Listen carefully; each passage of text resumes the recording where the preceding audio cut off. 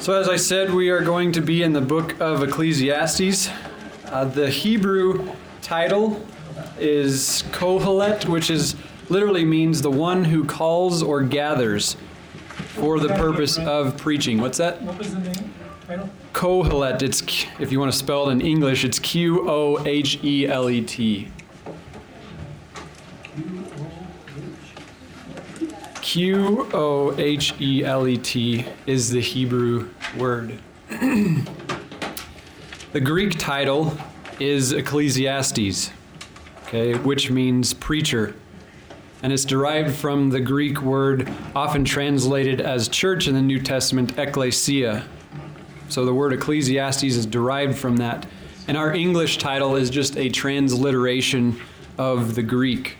Who can tell me what a transliteration is? Yeah, where you take what it sounds like in that language, and then you write it in your language. Yeah, you basically take all the letters and you just write it out in your language so it sounds as close as possible, because not all languages have the same sounds, but as close as possible, you just write it in English. If you look it up in the dictionary, not a whole lot of dictionaries have definitions for Ecclesiastes, and that's just because it's straight from the Greek. There aren't any other context for it other than in the Bible. But it means preacher. So Ecclesiastes means preacher. The author, most conservative scholars recognize Solomon as the author. If you're not there already, turn to Ecclesiastes chapter 1. And Ecclesiastes chapter 1, verse 1 says, "The words of the preacher," that's the word Ecclesiastes, "the words of the preacher, the son of David, king in Jerusalem." So the word preacher there, like I said, is the Hebrew word Kohelet, or in the Greek translation, Ecclesiastes. Okay, so this is the words of the preacher, the Ecclesiastes. This preacher is the son of David and king in Jerusalem.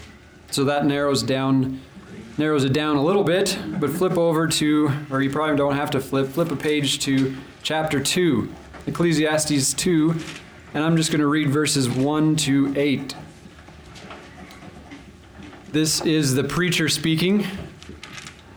"I said in my heart, 'Come now, and I will test you with pleasure. Enjoy yourself.' But behold, this also was vanity. I said of laughter, 'It is mad,' and of pleasure, 'What use is it?' I searched out with my heart how to cheer my body with wine. My heart still guided me with wisdom, and how to lay hold on folly till I might see what was good for the children of man to do under heaven during the few days of their life.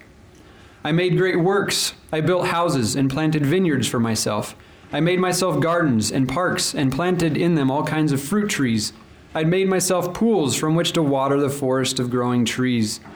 I bought male and female slaves and had slaves who were born in my house. I had also great possessions of herds and flocks, more than any who had been before me in Jerusalem. I also gathered for myself silver and gold and the treasure of kings and provinces. I got singers, both men and women, and many concubines, the delight of the sons of men." Now, I know you guys went over a bit of history last week when you were looking at Solomon as the author of Proverbs. So does this, what we read there in chapter 2, does that line up with what you guys went over last week as far as history for Solomon, what he did, what he accomplished? Many concubines. Yeah, many concubines, right? But he built great wonders. He built the temple. He built a house for himself. He built all kinds of things for himself, many of which are listed there in Ecclesiastes. If you go to chapter 12, flip over to Ecclesiastes chapter 12, verse 9 reads, "Besides being wise, the preacher also taught the people knowledge, weighing and studying and arranging many proverbs with great care. The preacher sought to find words of delight, and uprightly he wrote words of truth." So all of these put together, all the descriptions that we have of the preacher point to Solomon. Really drives home the point that Solomon is the author. None of the other sons of David are spoken of in these same terms, and there's really no good reason to attribute authorship to anyone else except Solomon. So we can see Solomon as the author. And for the date, we can just know that he wrote it down sometime during his reign in 970 to 931 BC. I think the same time frame for Proverbs last week. 970 to 931 BC, somewhere in there he wrote it down, probably towards the end, but we don't know for sure. So before we get into the purpose, I wanted just to ask you a few questions and lead in a brief discussion just to inform our thinking on the purpose of Ecclesiastes. How many of you guys were able to read through Ecclesiastes this week, or new to? I think Gary told you last week he didn't know what we were doing, so you should ask me. How many of you guys read it or are familiar with it? Yeah, bits and pieces. What's that? Bits and pieces. Bits and pieces. Do you find the book of Ecclesiastes particularly encouraging? No. No. Why not? Because it's gloom and doom. All is vanity. It's a chasing after wind. Okay. Good. Dead flies make the perfume. Yeah, dead flies make the perfume. There's tidbits in there that are really, really good, but Okay. overall, it's kind of a downer. Okay. Overall, it's a downer. I think it's just very reflective, and it's that other end of the mankind, the spectrum, and I find it kind of interesting. What do you mean by that? The other end of the spectrum? Well, it's sort of opposite of the Psalms.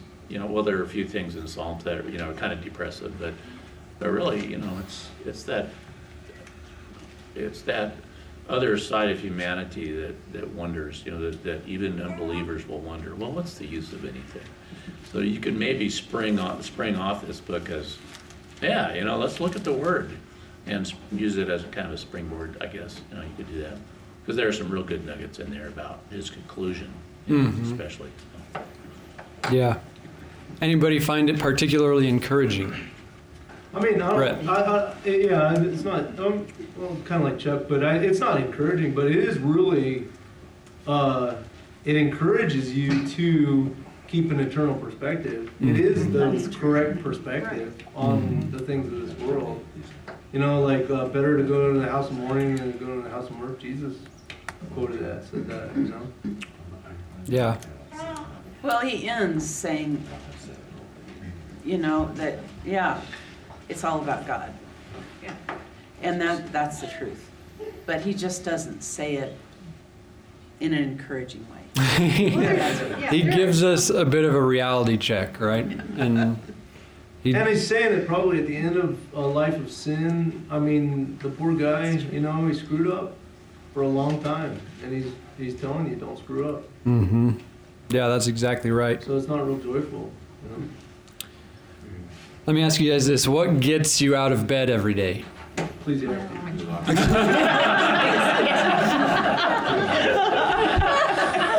That makes me stay. Somebody said something over here. How long were you laid there smoking? I'm setting my alarm clock. Your alarm clock, all right? Anybody else? Practically speaking, what gets you out of bed every day? Judy. I prefer to stay longer. The fear of God gets me up, but I'm still in a hurry to get done what I think He wants me to do so I can seek pleasure. Is that fair? Okay. So you're ultimately living for pleasure then at that point? End of the day. Okay. One of those Christian hedonists. Yeah, Christian hedonists. It's godly pleasure, though. We'll clarify. What else? What gets you guys out of bed? No, that's Piper.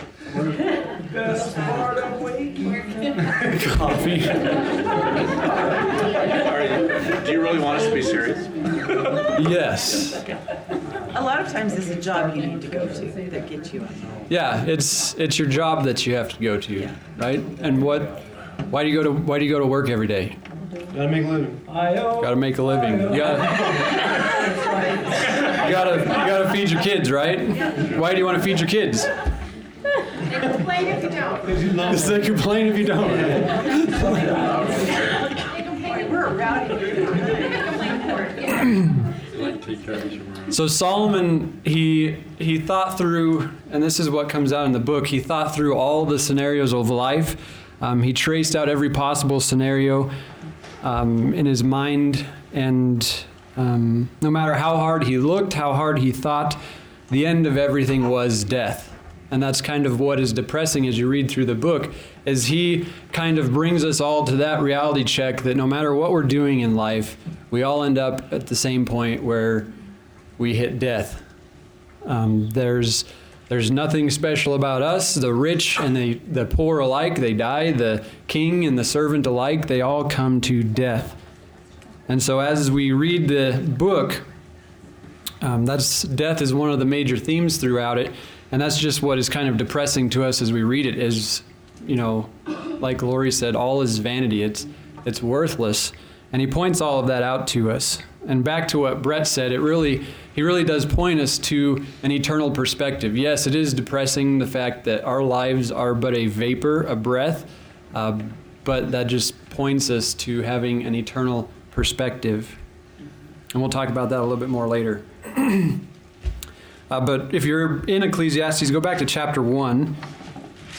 He starts with verse 2. After the introduction of the preacher, there's a beginning poem, and the first verse of that says, "Vanity of vanities, says the preacher. Vanities of vanities, all is vanity." However, as we think that the book of Ecclesiastes is mostly depressing, the book of Ecclesiastes is actually meant to be encouraging to us. Okay, but we have to read it with the right focus. It should bring us great joy and encouragement as we read Ecclesiastes, because it reveals that we have the only reason to live. We have the only reason, the only thing worth living for. And that is our relationship, the fear of the Lord, obeying His command, because we receive God as our prize in the next life. Flip all the way over again to chapter 12. In order to put all this in perspective, we want to read the conclusion. I was watching the lecture that the professor did for this study just to prepare for this. From the notes that we took from were Keith Essex from Master's Seminary. And he talked about when you're just reading through Ecclesiastes, it's a good idea to read the end first, just so you can keep that in mind as you read the whole thing, because it does inform our thinking. So we want to do that today. Just read the end as we go through it. Ecclesiastes 12, verses 13 and 14, he says, "The end of the matter, all has been heard. Fear God and keep His commandments, for this is the whole duty of man. For God will bring every evil deed into judgment, will bring every deed into judgment with every secret thing, whether good or evil." Amen. So after a lifetime of looking, Solomon came to the conclusion that the only thing worth living for was God. Fear God and keep His commandments. For the Israelites, at that time, it meant something very special to them.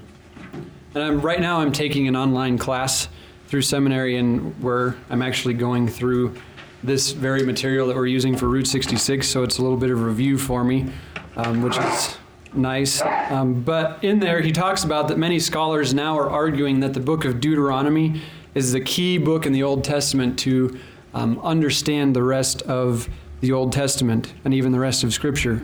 They're talking about how key it is.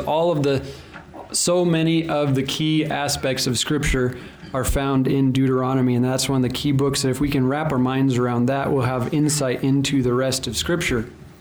So I thought I would test that thought, put it to use here with Ecclesiastes, and it really does inform this conclusion we see in Ecclesiastes. So flip back to Deuteronomy chapter 6, if you will. Deuteronomy chapter 6. We are going to read verses 10 to 19. And there are so many, if you read Deuteronomy, you see this, there are so many passages exactly like this one, encouraging the people to remain faithful to Yahweh. Deuteronomy 6:10-19. And when the Lord your God brings you into the land that he swore to your fathers, to Abraham, to Isaac, and to Jacob, to give you, with great and good cities that you did not build, and houses full of all good things that you did not fill, and cisterns that you did not dig, and vineyards and olive trees that you did not plant. And when you eat and are full, then take care lest you forget the Lord, who brought you out of the land of Egypt, out of the house of slavery. It is the Lord your God you shall fear. Him you shall serve, and by his name you shall swear. You shall not go after other gods, the gods of the people who are around you. For the Lord your God is in your midst. For the Lord your God in your midst is a jealous God, lest the anger of the Lord your God be kindled against you, and he destroy you from off the face of the earth. You shall not put the Lord your God to the test, as you tested him at Massah. You shall diligently keep the commandments of the Lord your God, and his testimonies and his statutes, which he has commanded you. And you shall do what is right and good in the sight of the Lord, that it may go well with you, and that you may go in and take possession of the good land that the Lord swore to give to your fathers, by thrusting out all your enemies from before you, as the Lord had promised. So according to this passage, why were the people to fear and obey God?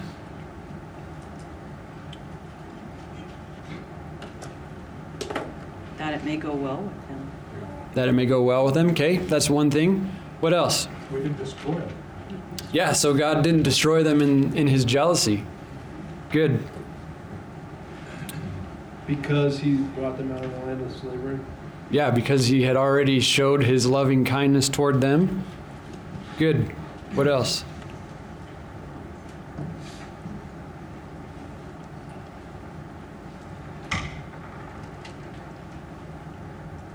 Lest his anger be kindled against them.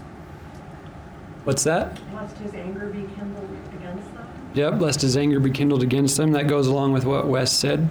Well, because he told them to do that. Because he told them to do it? So they should do it. Yep, so they should do it. It was right and good in his sight. It was right and good in his sight. He had Good. promised to give them land. Yeah, he had promised them. Yeah. He was faithful. He wanted the people to be faithful as well. That it may go well with you. Okay, may go well with you. A big portion of Deuteronomy, God repeats over and over how he is Israel's God. They are his treasured possession, and he is their God. In verse 15 there, the benefit of him being their God was the Lord is in their midst. They were to fear and obey God because God's presence resided with them. He was their prize, and all the other blessings received thereafter were temporary, vain, futile things. God was their ultimate prize, and he wanted them to remember that. When the people rebelled against God earlier in Exodus, and he threatened to send them away without going with them, do you guys remember what Moses said? If you don't go with us, then help me out as well. Yeah, he even said, just kill us now. If you're not going to go with us, just kill us now. Moses understood the importance and the prize that God was. If they were going to go to the land without God, that was nothing for Moses. To Moses, God was the reason he was following him. Moses was not following God to get to the land. Moses was just following God because he was his God. He was his prize. So Moses knew what it took Solomon a lifetime to learn. The life was not worth living without God.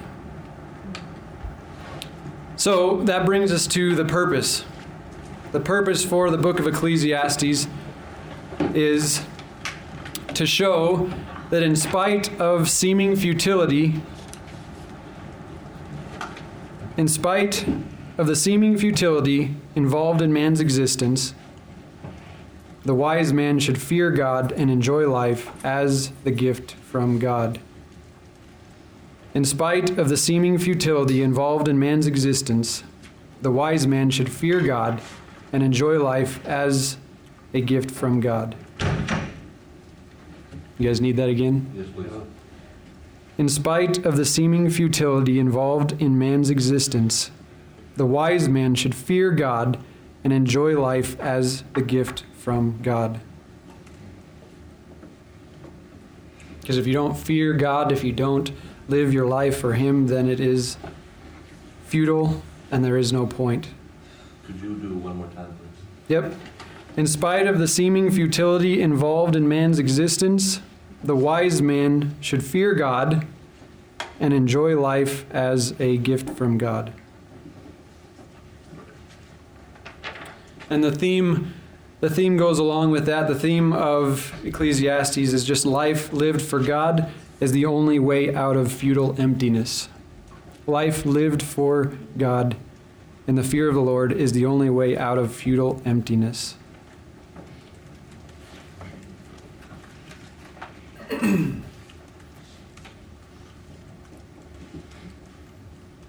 Futile emptiness.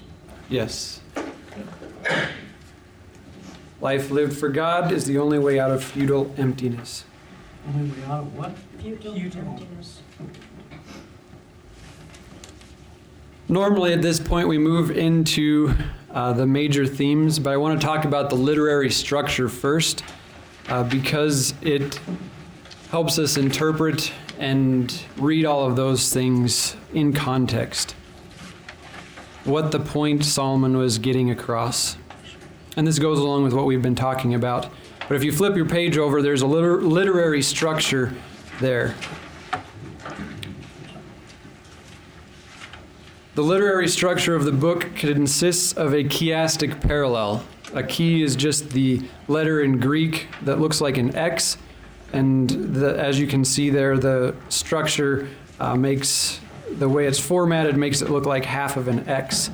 And so that's just called a chiastic parallel. And that's where all the points, the A's and the B's and the C's, they are parallel to one another. And they all build from the front and the end, the first and the last, they build toward a point in the center. And that center point is the main emphasis of the passage. So the A's, the first one there is the title, and it says the author is mentioned in the third person. And also the conclusion at the bottom of that, the other A, the author is mentioned in the third person. And so forth down the list, they are parallel. Letter B is the poem about the brevity and seeming insignificance of life. So go back to chapter 2 if you're not already there. We already read a portion of this. I'm going to read the few verses we didn't. This is all the section of verses where the preacher, where Solomon's talking about all the great works he did. He built houses, planted vineyards, gardens, parks, female slaves, singers. He built pools, watered forests. And this is what he says, picking up where we left off in verse 9. He says, "So I became great and surpassed all who were before me in Jerusalem. Also my wisdom remained with me, and whatever my eyes desired I did not keep from them. I kept my heart from no pleasure, for my heart found pleasure in all my toil. And this was my reward for all my toil. Then I considered all that my hands had done, and the toil that I had expended in doing it, and behold, it was all vanity, and striving after wind, and there was nothing to be gained under the sun."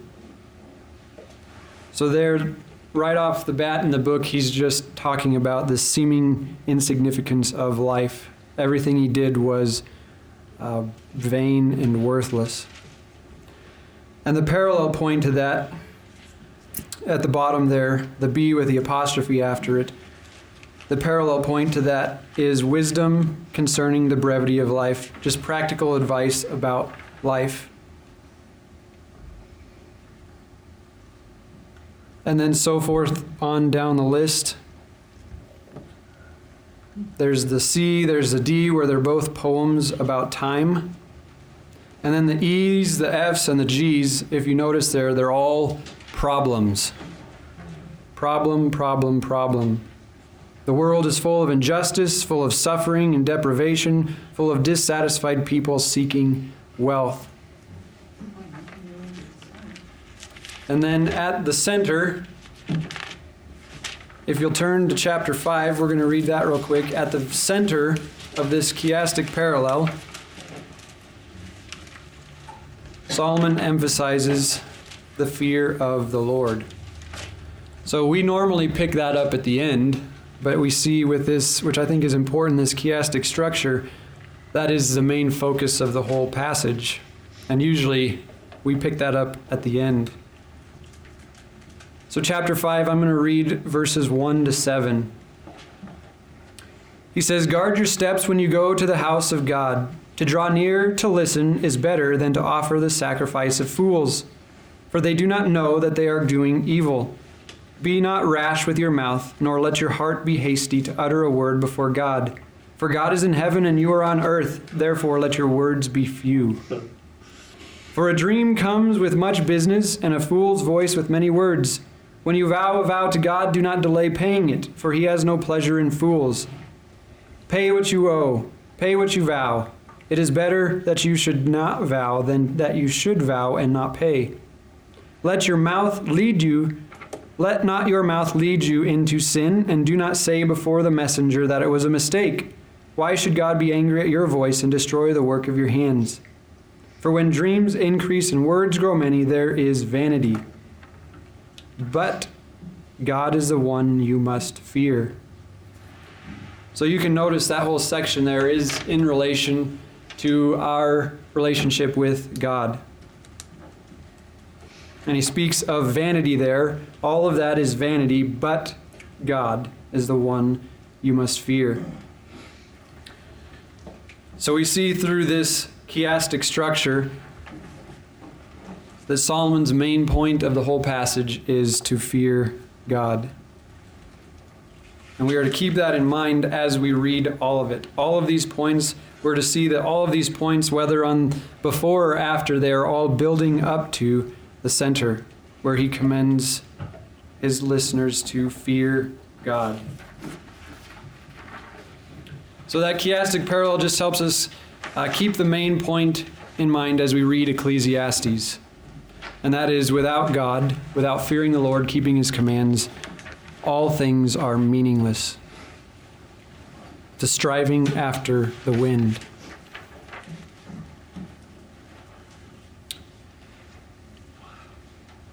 The fear of the Lord, it's mentioned there in the center of the book, or the center of that structure in chapter 5. It's also mentioned at the end. And then you'll notice there's some blue parentheses with other verses. Those are just the other points in the book that mention the fear of the Lord.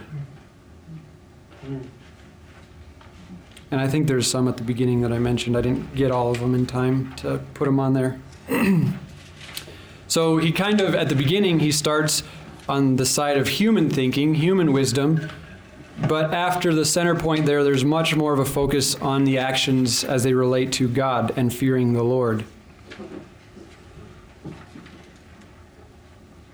It's all leading up to the conclusion that the end of all things is to fear God, love him, and obey his commands. And that's the only purpose for mankind that is not empty. And not only is it not empty, but it should bring us great joy, because we have the only reason to continue to live. So with that in mind, let's look at the major themes of Ecclesiastes. We talked about a couple of them already. Is there any that we haven't mentioned you guys think are a major theme in Ecclesiastes?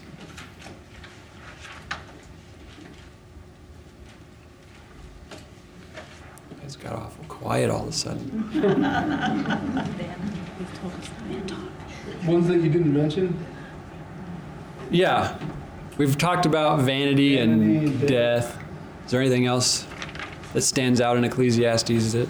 One thing is work. I like that one part of it that says it comes close to saying that of all the things that you can do, just working and being content with what you have. Yeah, here you go. Behold, what I have seen to be good and fitting is to eat and drink and find enjoyment in all the toil with which one toils under the sun 2 days of his life that God has given him, for this is his lot. So in other words, don't do a huge amount just trying to make something of yourself like he talks about at the beginning. But whatever God's given you to do it. And then go home and eat and drink and enjoy it. Go to sleep. Yeah. You know, I love that. I mean, that's real wisdom, and that's meaningful. You know, and he talks about work a lot. Yeah, he does. That's one of the main ones. Work, toil, struggle, that's one of them. And you also that has another one in there. Enjoyment is another one that he talks about a lot in here. So the first one, Roman numeral 1, is vanity.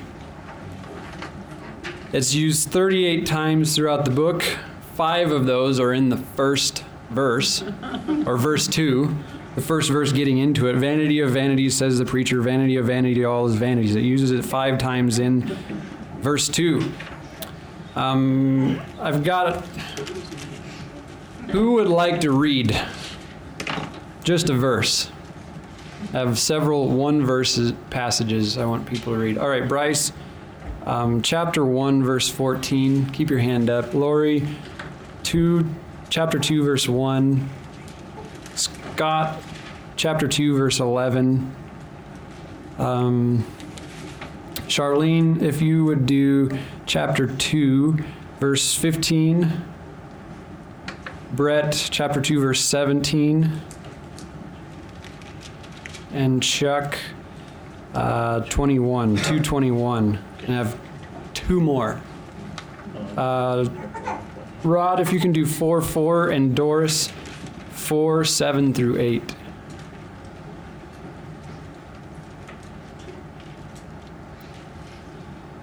So there have been many English words proposed to replace the Hebrew word, which literally means here vapor or breath. Okay, so our translation says vanity, but the literal translation is a vapor or a breath. Okay, the professor who teaches through this course at Masters says that it's not a bad idea to just translate it literally. As you read through it, just translate it as a vapor or a breath. So if you did that with verse 2, it would be vapor of vapors. All life is but a breath. All is but a breath.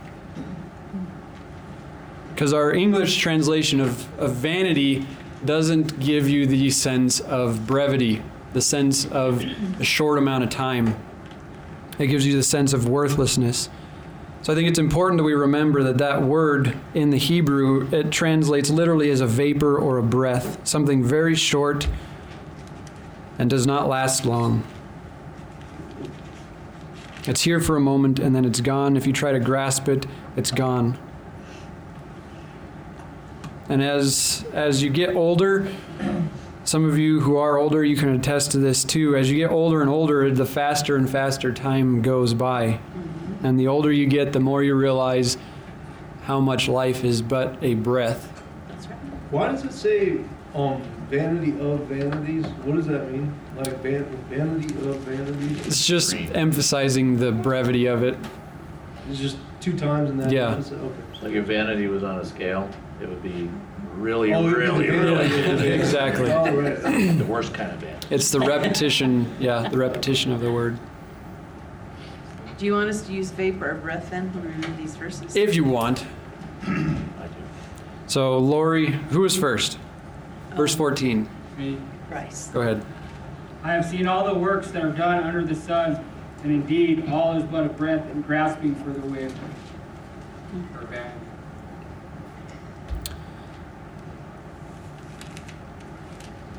Do you want us to just go ahead and... I'm thinking through my notes here real quick, sorry. Before we get into that, you guys are pretty familiar with Ecclesiastes.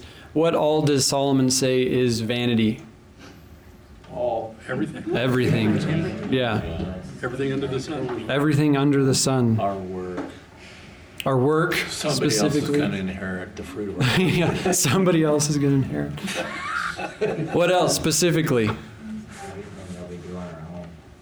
Everything we do on our own. Okay. Possessions. Possessions. Good. Beauty, whatever. Money. Beauty. Money. Good. The wedding. Good. So who's got 2:1? I do. Go ahead, Lori. I said to myself, come now, I will make a test of pleasure. Enjoy yourself. But behold, this also was vapor. So Solomon tested himself to see if he could find joy or fulfillment in personal pleasure. And that especially is gone as quick as a vapor or a breath. Who's got 2:11? Go ahead, Scott. Then I considered all that my hands had done, and the toil I had expended in doing it. And behold, all was vanity and a striving after wind, and there was nothing to be gained under the sun. Good. So what is he lamenting there that is worthless or but a breath? All of his toil and all his hands had done. Yeah, all that his hands had done, and Solomon had done a lot. If you think, if you have lofty goals to accomplish things in life, he already did it, and he said, if that's what you're looking to find joy and fulfillment, it is but a breath. It's here and it's gone. Who's got verse 15? I do. Go ahead. Then I said in my heart, what happens to the fool will happen to me also. Why then have I been so very wise? And I said in my heart, this also is vanity. Or What does he say is vanity there? Wisdom. Yeah, the searching after wisdom. Who's got 18, or what did I? 17. 17, read through 19 if you don't mind. So I hated life, because what is done under the sun was grievous to me. For all was vanity and striving after wind. I hated all my toil in which I toil under the sun, seeing that I must leave it to the man who will come after me. Who knows whether he will be wise or a fool? Yet he will be the master of all for which I toiled and used my wisdom under the sun. This also is vanity. You guys thought about that before? All the work that you do on the earth, you leave it to your kids and you hope they're good stewards with it, but you don't know if they're just going to throw it in the trash can when you're done. You're gone. Their hearse doesn't tow. We'll be in heaven, right? There's no U-Haul following the hearse. No U-Haul following the hearse. That's right. I mean, we could dig a really big hole for you if you want, Chuck, and we could dump stuff in there. But no, you don't take any of it with you. All right, who is next? It might have been me. I had 21. Read 26 instead. Sorry. You don't want me to read 21? It was really good. 21, okay, read 21 and then 26. All right. Because sometimes a person who has toiled with wisdom and knowledge and skill must leave everything to be enjoyed by someone who did not toil for it. Yeah, that kind of goes along with Yeah. what I just talked about. It was still good. Yep. So, all right. Verse 26, for to the one who pleases him, God has given wisdom and knowledge and joy, but to the sinner he's given the business of gathering and collecting, only to give to one who pleases God. This also is vanity and a striving after wind. So the last several of those verses just talks about the brevity of everything we have, everything we own, how we're going to pass everything down to someone else who comes after us. And that verse that Chuck just read is a little more informative in that God has sinners working and toiling just to hand things to his children, those who please him. And we saw that specifically in Deuteronomy where Moses told the people, he said, you're going to be taken into a land and you're going to be given houses and all these things that all these other nations have toiled for, and you're going to be given those things. All those other nations, they spent who knows how many years building their cities, and God just handed them over to the Israelites. Rod, I think you had 4:4. Then I saw that all toil and all skill and work came from man's envy of his neighbor. this also is vanity and striving after wind. Good. So the vanity of work motivated by a sinful heart. Doris, 7 through 8, chapter 4. Again I saw vanity under the sun, one person who has no other, either son or brother. Yet there is no end to all his toil, and his eyes are never satisfied with riches, so that he never asks, for whom am I toiling and depriving myself of pleasure? This is also is vanity and an unhappy business. So that person is striving to be satisfied in multiple different areas, specifically riches. Says he deprives himself of enjoyment seeking riches. That is vanity as well. This vanity that we keep reading about is what God was talking about when he cursed man in Genesis chapter 3. Go back to Genesis chapter 3 so we can read through this.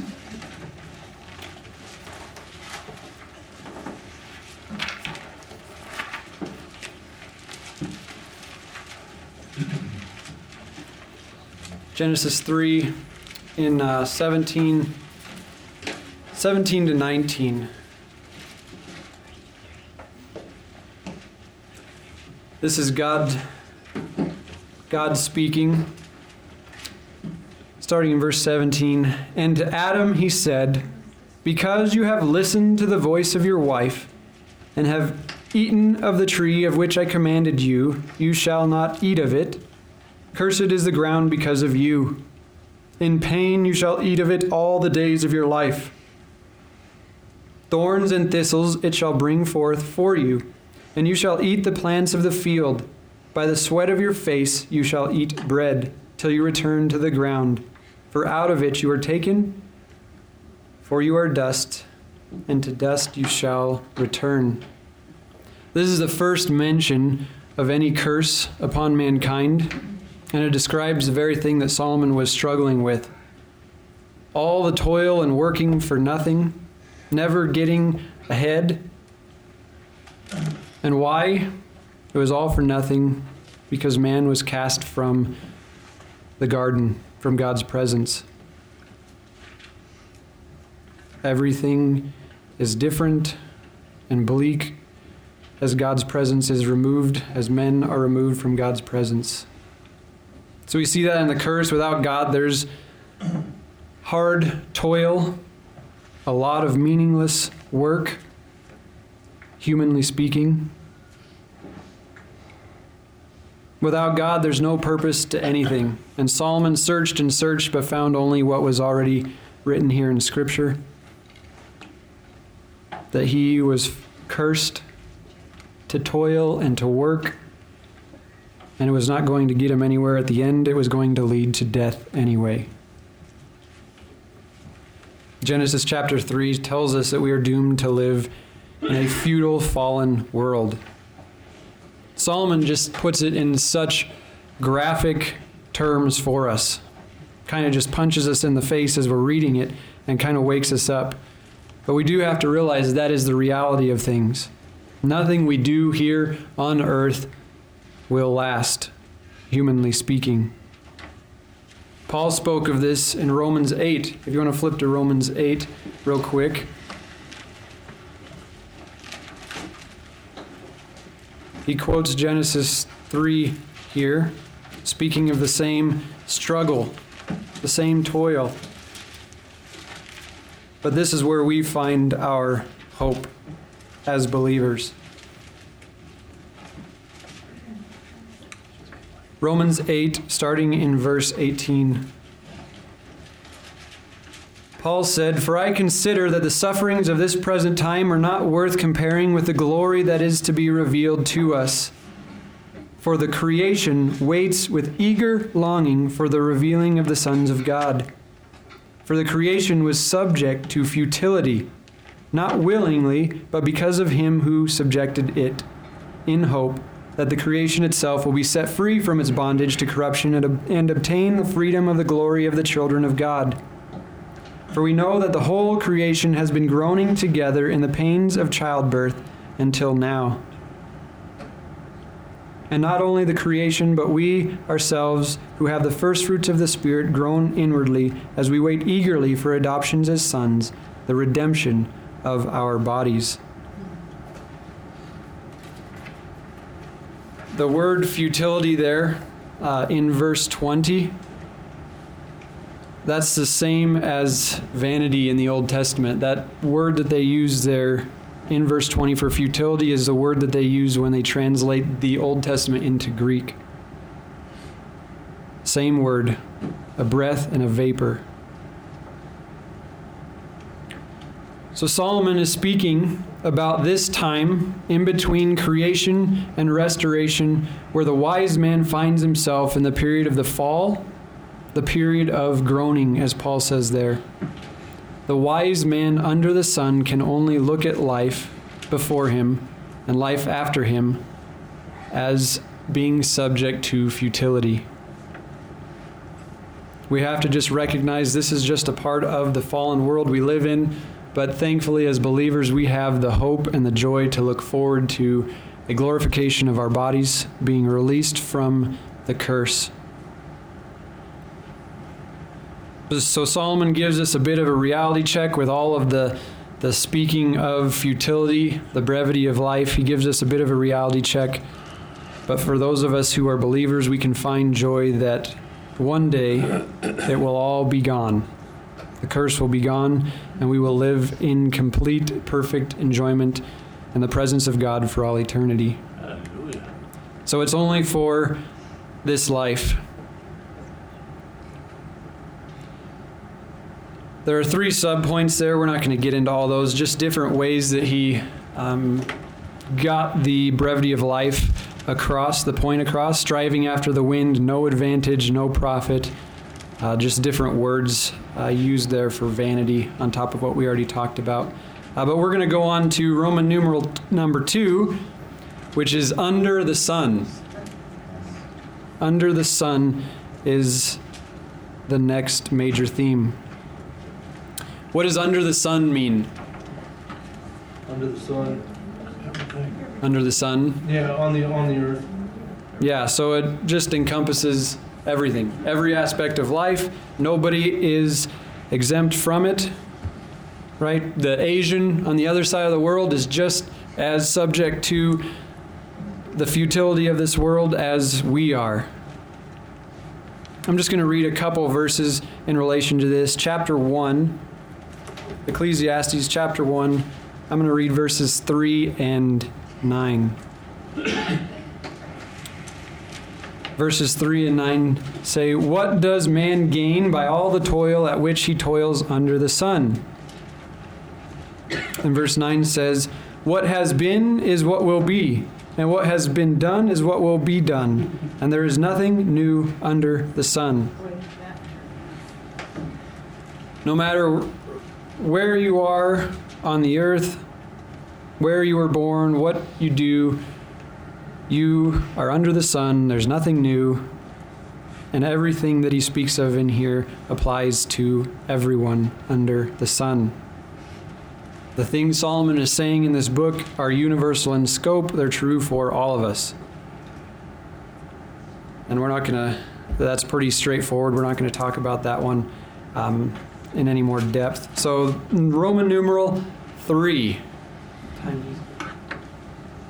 7. All right. Got half an hour. See if we can get through this. Roman numeral 3 is death. Death.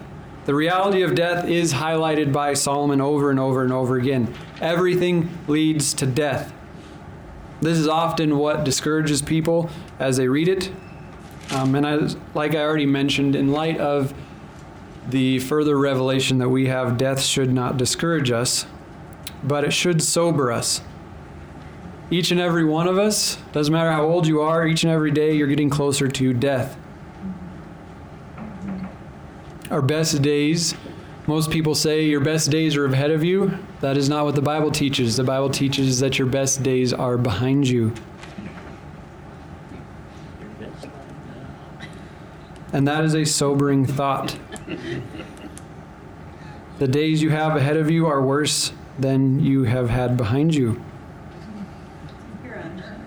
Yes. here on Yeah, earth. heaven to look forward to. That's going to be amazing. Yes. I'm sorry. No, that's exactly the sentiment we want to think as we read through this. But that's what Solomon is saying from an earthly perspective. Our best days are behind us. We must live in light of the fact that our death is coming and we only have so much time left.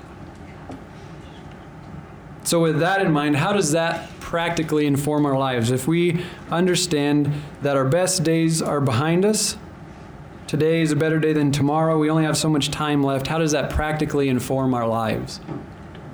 You mentioned that. What do we do when we first get up in the morning? When we place our feet on the ground, we should say to ourselves, today is a day that I serve the Lord in the things that I do and say. Good. Yeah, as you get out of bed, you put your feet on the ground, you consider what the Lord would have you do today. Good. Practically, for somebody else, how does that inform your life? Well, it gives you an eternal perspective because it puts it right there that this life doesn't offer us anything lasting.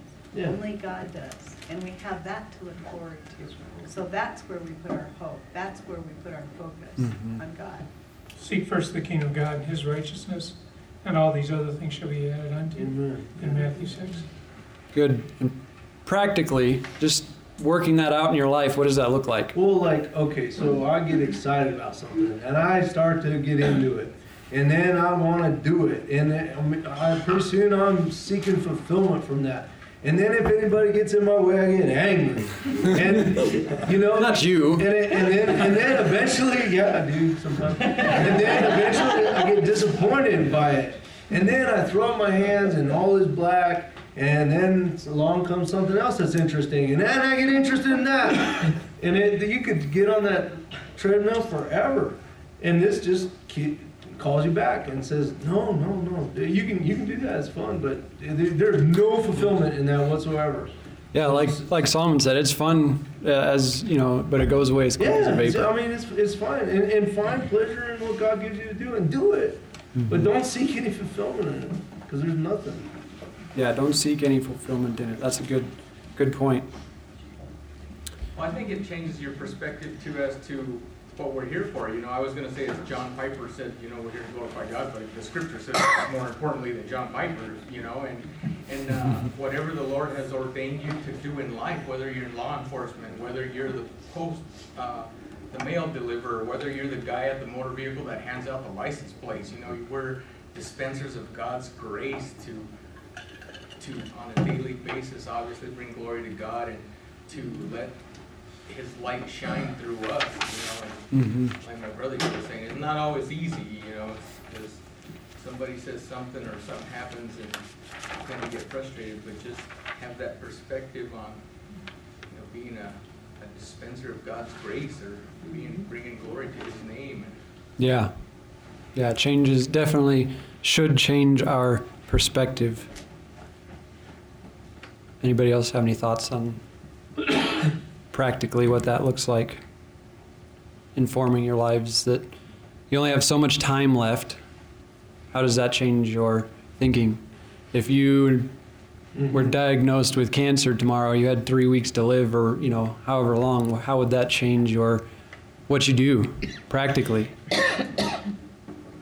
And that's what Solomon is trying to get us to think about here. If you only had so much time, which we do, and that's the reason we don't like reading through it, because it brings that out. We only have so much time. And we have to keep that in mind. And we should set aside the vain things that we spend time doing.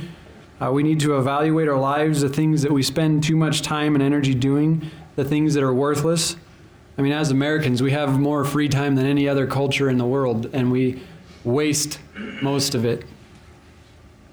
We have to evaluate the time that we waste, the time that we spend doing things that are worthless, and we have to reevaluate that and commit ourselves to spending time doing the things that will glorify God and build his church, because that's the only thing that's going to last forever. I just wrote down a note in here, just remembering Andy Nielsen's funeral and Travis talking about his last wish was he wanted all of us to know that he's wasted a lot of his time in his life, and the things that he did were good things. I mean, he built a good portion of the education system we have now for deaf people, and he did a lot for the education system, and the things he did was good, but he lamented that at the end of his life. And I don't want to be there, and I don't want any of you guys to be there. The earlier that you can get this into your mind, the better. That you enjoying certain things is fine. You know, entertainment is fine to a certain degree, but we oftentimes waste our lives away doing that. And we are going to get to the end. If we do that, we are going to get to the end with much of the same regret that Solomon had in his life.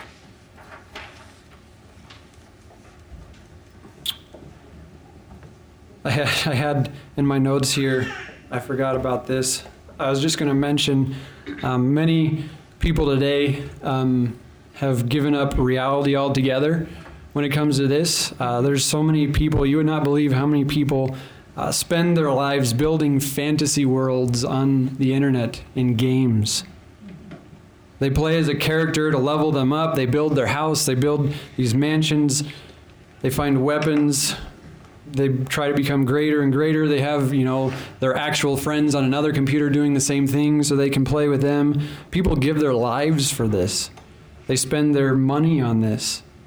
And it's easy for us to look down our nose at those people and think, how could they waste their life on a video game? Well, Solomon built that kind of kingdom, lived that kind of life in real life, and he said it's still all worthless.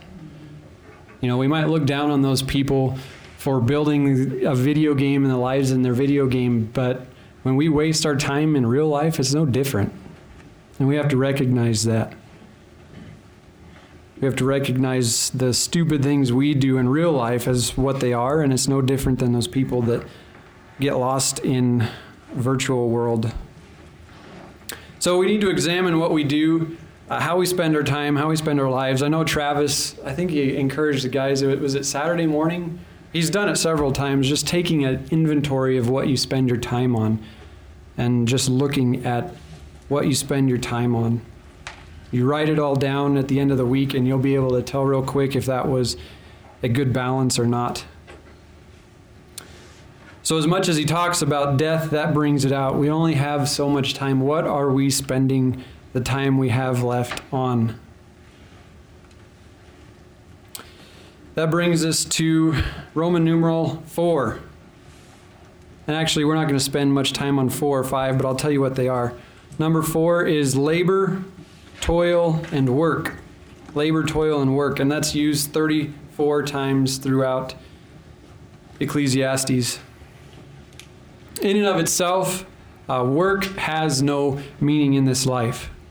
You can devote yourself to work, but in this life, it doesn't have any meaning in and of itself. We are called to be good stewards, to work hard for God's glory in this life. It does not bring us an advantage beyond this life.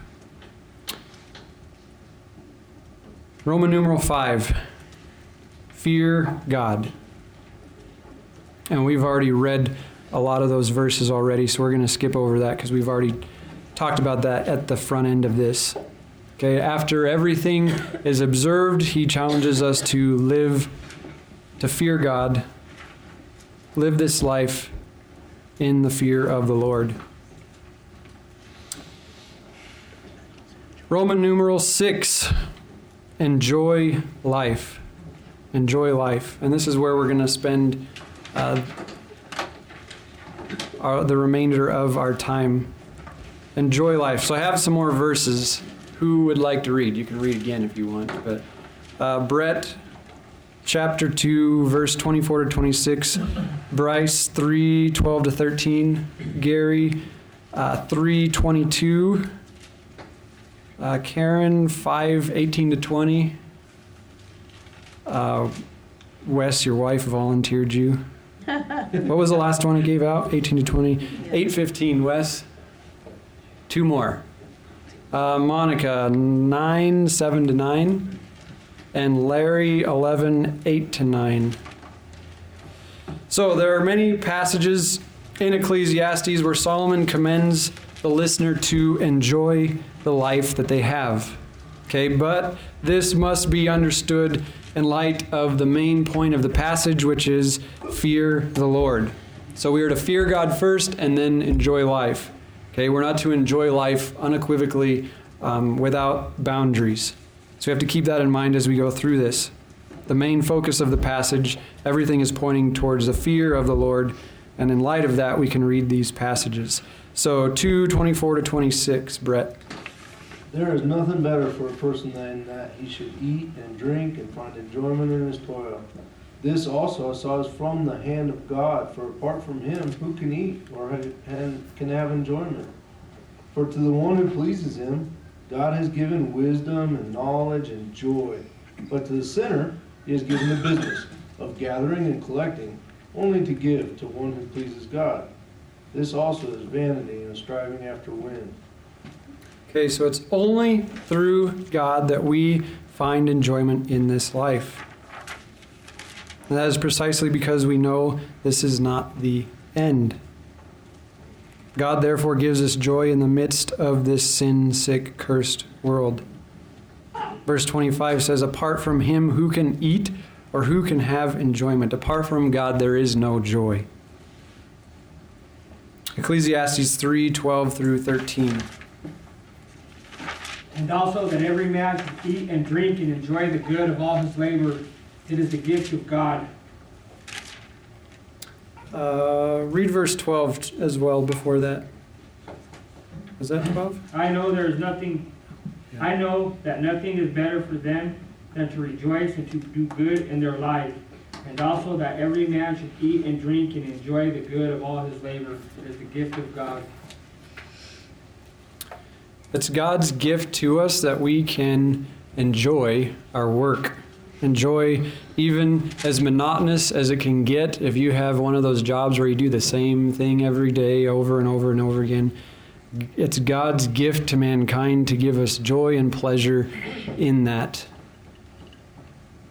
But it's only to those who fear him and obey his commands, those who love God, that are going to love work no matter how monotonous it is. It's a gift from God. Ecclesiastes 3:22. Who did I give that one to? Go ahead, Gary. So I saw that there is nothing better than that a man should rejoice in his work, for that is his lot. Who can bring him to see what will be after him? So that's just along the same lines there, that we should rejoice in our work. There's nothing better than to rejoice in that. Ecclesiastes 5:18 to 20. Behold, what I have seen to be good and fitting is to eat and drink and find enjoyment in all the toil with which one toils under the sun the few days of his life that God has given him, for this is his lot. Everyone also to whom God has given wealth and possessions and power to enjoy them, and to accept his lot and rejoice in his toil, this is the gift of God. For he will not much remember the days of his life, because God keeps him occupied with joy in his heart. So as believers, we're not to be overcome with regret and frustration with a world like Solomon was. Because we are believers and God has given us joy and contentment for our life, we understand that our portion is from him. He has allotted our portion. Whether we are rich or poor, he has allotted it to us, given it to us. The unbeliever is dissatisfied and indignant toward their life because they don't fear God, they don't obey his command, they don't enjoy him, they know nothing of the things of God, therefore they are never satisfied. They are dissatisfied and disgruntled with their life. Therefore they have no joy in their toil. So do you view it as a command? In Scripture when it talks about it, do you view it as a command to enjoy life? I didn't until I read 5 verses on it. It's pretty awesome. So we all remember, James tells us to be joyful in trials. How much more more so should we be joyful all the time. We're commended over and over to be joyful with the life that God has given us. Ecclesiastes 8:15. And I commend joy, for man has nothing better under the sun to eat and drink and be joyful, for this will go with him in his toil through the days of his life that God has given him under the sun. Where's God? So we are commended to be joyful because our portion is from God. To be discontent, to not be joyful, anything other than joy is to rebel against God and what He has given us. To grumble and complain just as the Israelites did time and time again. So no matter what our work is, no matter what our lot in life is, we're commanded both by the Bible to be joyful. Ecclesiastes 9:7-9. Go, eat your food with gladness, and drink your wine with a joyful heart. For it is now that God favors what you do. Always be clothed in white, and always anoint your head with oil. Enjoy life with your wife, whom you love, all the days of this meaningless life that God has given you under the sun. All your meaningless days. So these verses, we're called to... What's everybody giggling about? All your meaningless days, it's just funny. Meaningless days. I thought they were giggling about enjoying their wife or something. No, it's just the meaningless, Yeah. I think it's... It's All such a the days of dichotomy your there, vain life. Joyful in your meaningless. Yes, enjoy your wife. Enjoy your wife all the vain days of your life. I see what you're saying, and I'm not making fun of that. It's just the, yeah. No, it is, and I did the same thing as I was reading through it. But it's that brings out the point of the perspective that we are to have. We are to enjoy what God has given us, but at the same time, remember that it's all vain. It's all, this life is meaningless. So just enjoy it a little bit. What? Just enjoy it a little bit. Well, enjoy it to the fullest, but Yeah. I love you, honey. it's not going to last real long. Yeah. The point is it's not going to last long. Enjoy it while it lasts, because it's not going to last long. Just like all the heartache that we go through, everything else in this life, it's not going to last long. Enjoy it while it lasts.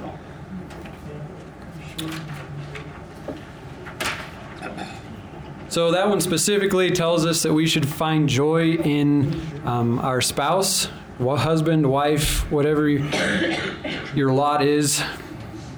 And then it goes on to talk about enjoying your work, even when it is frustrating, full of toil and strife. We find joy in every circumstance of life because it is our portion from God. Hear my lot in life.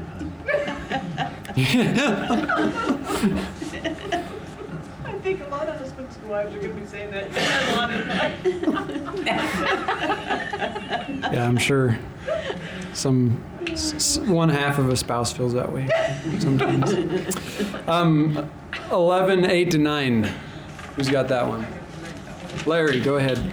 So if a person lives many years, let him rejoice in them all, but let him remember that the days of darkness will be many. All that comes is vanity. Rejoice, O young man, in your youth, and let your heart cheer you in the days of your youth. Walk in the ways of your heart and the sight of your eyes, but know that for all these things God will bring you into judgment. So we're to rejoice in all the years that God has given us. But it's interesting to mention that he says the days of darkness will be many. We're to be joyful in life, knowing that there are dark days ahead. We don't fret the dark days ahead, but we enjoy today, however many days that the Lord gives us, because that is our lot from him. And he specifically commends young men there, rejoice in your youth. It does not last forever. Rejoice. Don't waste the time that you have. Don't waste your youth. following mindless, stupid pursuits. But make sure that you use your youth to glorify God in the things that He has given you to do. It's a good verse to share with non-Christians as well. Yeah. Mm-hmm. Yeah.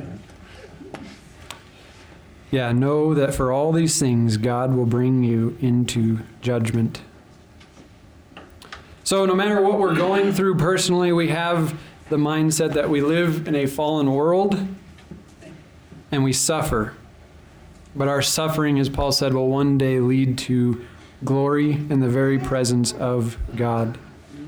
We'll be returned to the condition before the curse where we enjoy God fully, without sin, without the corruption of the flesh. And this is the only reason that we can be joyful amid a life filled with strife and sin and trials, because God is our prize at the end. We just have to stay faithful, fear Him, and obey His commands, as Solomon said. We've got a few minutes left. I did have one interesting comment that the professor made as he was going through this. He said, someone counted up all the words in Ecclesiastes, and he came up with, it's a list of, I think, 17 words that literally make up 21% of all the words in the book. So 21% of all the words in Ecclesiastes are vanity, toil, work, wise, good, time, sun, sea, fool, eat, profit, wind, death, wicked, just, portion, memory, and vexation. Those words alone make up 21% of the entire book of Ecclesiastes. 17 words? Is that what you said? I think it's 19. 19 words.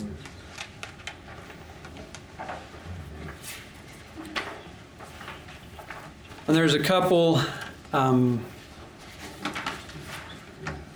interpretive challenges, but we already talked about them just with the authorship and also the purpose. So in conclusion, overall the message of Ecclesiastes is a positive one. It's a positive note to fear God and to obey His commands, and that will bring blessing. Not blessing of blessings in this life, but blessings that we will receive the prize of God Himself in the next. We see in Ecclesiastes on this positive note that God is the only thing worth pursuing. We enjoy the lot that He has given us, but He is the only thing worth pursuing and staking our life on. So if we are discouraged reading the book, it could be that, we've just been confronted with the fact that we're wasting our time, wasting our life. It could mean that we need to repent of things. It could just be a discouragement from time past wasted. Whatever the case, we are called to look forward, as Solomon did, and just determined to live day by day in the fear of the Lord. So we talked a little bit about joy. Do you view someone having joy in life or lack thereof? Do you see that as a fruit of true faith in God? Yes. Yes. I think Galatians says. Yeah, Galatians. Yeah, the fruit of the Spirit, love, joy. It's this number 2 on the list, right? The believer is marked by faith, trust in God, and being joyful in the portion that God has given him. I think we often overlook this fact. People that are filled with regret and sorrow, and their focus is on self in this life, I don't think we necessarily look at those people and think that they're unbelievers, but that's a good indicator that they are. If they are completely consumed with their self and their sorrow and their regret for their life, they're not looking forward as God commands us to. They don't have the joy that God says in these verses He will give those who please Him. There's so many people out there today that claim to be Christians, yet they are filled with these things. They're filled with regret and self-consumption about their past sins. And we have to help people. Wade through that. We have to help people think through that, because that's not the way a believer thinks. We can't overlook that. It's number 2 on the list for the fruit of the Spirit. Love first and then joy. We can't overlook that as the fruit of the Spirit. Yep. You said Deuteronomy was key to the Old Testament. I was trying to find the verse because it really hit me. It says, because you failed to have gratitude in your hearts for all that I've given you, then all these curses that are mentioned will be on you. And you look at that, if my focus is not on God, then you see all the stuff that Solomon chased after. It was not a blessing. It became a curse. I think that's what I found depressing about it. It wasn't so much that God was in there, but there was so much of man, and that is depressing. So I think that was the part that was hard. It wasn't even that it's talking about the futility, because we have hope in Christ. It was just that there was so much focus on man and man's stupidity and futile chasing after things, and that's depressing. But there were those points where when you have God and yes, yay. I mean, that's what I see in David, that was so much different, that he always remembered God and lifted it. And so, yeah. Yeah, and that's what I was going to close with, is we as believers, we understand where Solomon is at the, I believe, the end of his life here, lamenting his life wasted. He's at that point, yet he does recognize this is what matters, fearing God and doing his commands. But it is depressing as you see all of the man-centeredness in the book, the depravity of man. And I think, going along with what Travis is talking about on Sunday nights, that should give us a great compassion for those who, they're all unbelievers, are stuck in that rat trap, just running on a wheel, and it's all for nothing. And it should, in us, create a great compassion that we are on the other side. We know what Solomon is talking about here, and it should create in us, or spark in us, a great compassion for those who are lost. Because there's so many lost and hurting people out there that they're struggling with the life that they have. So many people on depression medicine nowadays, it's staggering. And we have the solution. We have the answer. And so we should have compassion towards unbelievers, and that should motivate us to share. So I'm looking forward to, I probably won't be here, but I'm looking forward to you guys as Travis takes you around to be that witness. We are out of time.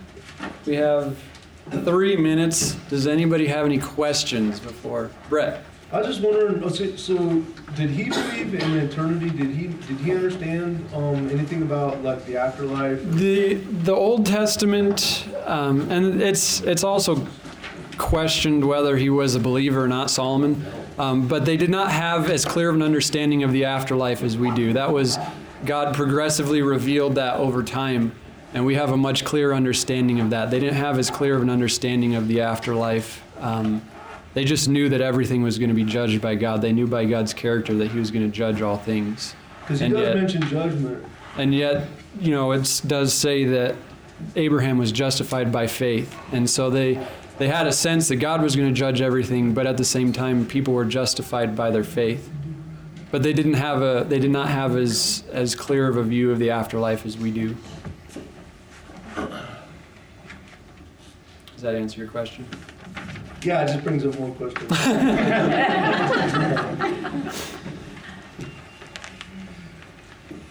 Any other questions? Hey, Brad? Yes, Mike. You remember at the conference, John MacArthur, he had 9 points. Yeah, his first message, he had 9 points. He had the 9th, he's talking about suffering a lot of things, but the last one, he said, future glory is better than anything. Yeah, future glory is better than anything. Yeah.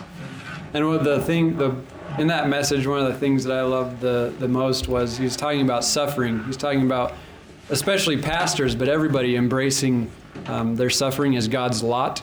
And he said that if you do not embrace your suffering as given to you by God, then you will fall on the sword before you reach the summit. And I thought that was very good. So embrace the lot in life that God has given you. Be joyful no matter the circumstances. As Gary mentioned in Deuteronomy, be grateful to God for all that you have and have been given. Let's close in a word of prayer. Heavenly Father, we are so grateful and thankful for all that you have done for us, especially sending your Son to die for our sins, to pay the penalty that we might be reconciled to you, a holy and perfect God who accepts nothing less than perfection, that we have been given. We have been imputed to your Son's righteous, perfect life. We thank you so much for that. We thank you for this example in Solomon of someone who lived their life to the fullest, who did everything far greater and better than we could ever imagine. And we have his example warning us not to do the same thing. We don't have to wonder if these things will bring us happiness or fulfillment, because you sent someone who lived that for us as an example, so we don't have to make the same mistake. Help us be diligent, that we might be faithful to you, devote our time and our energy and every aspect of our life to you, that we do not waste any of the short time we have on this earth. Thank you so much. In Jesus' name, amen. Amen.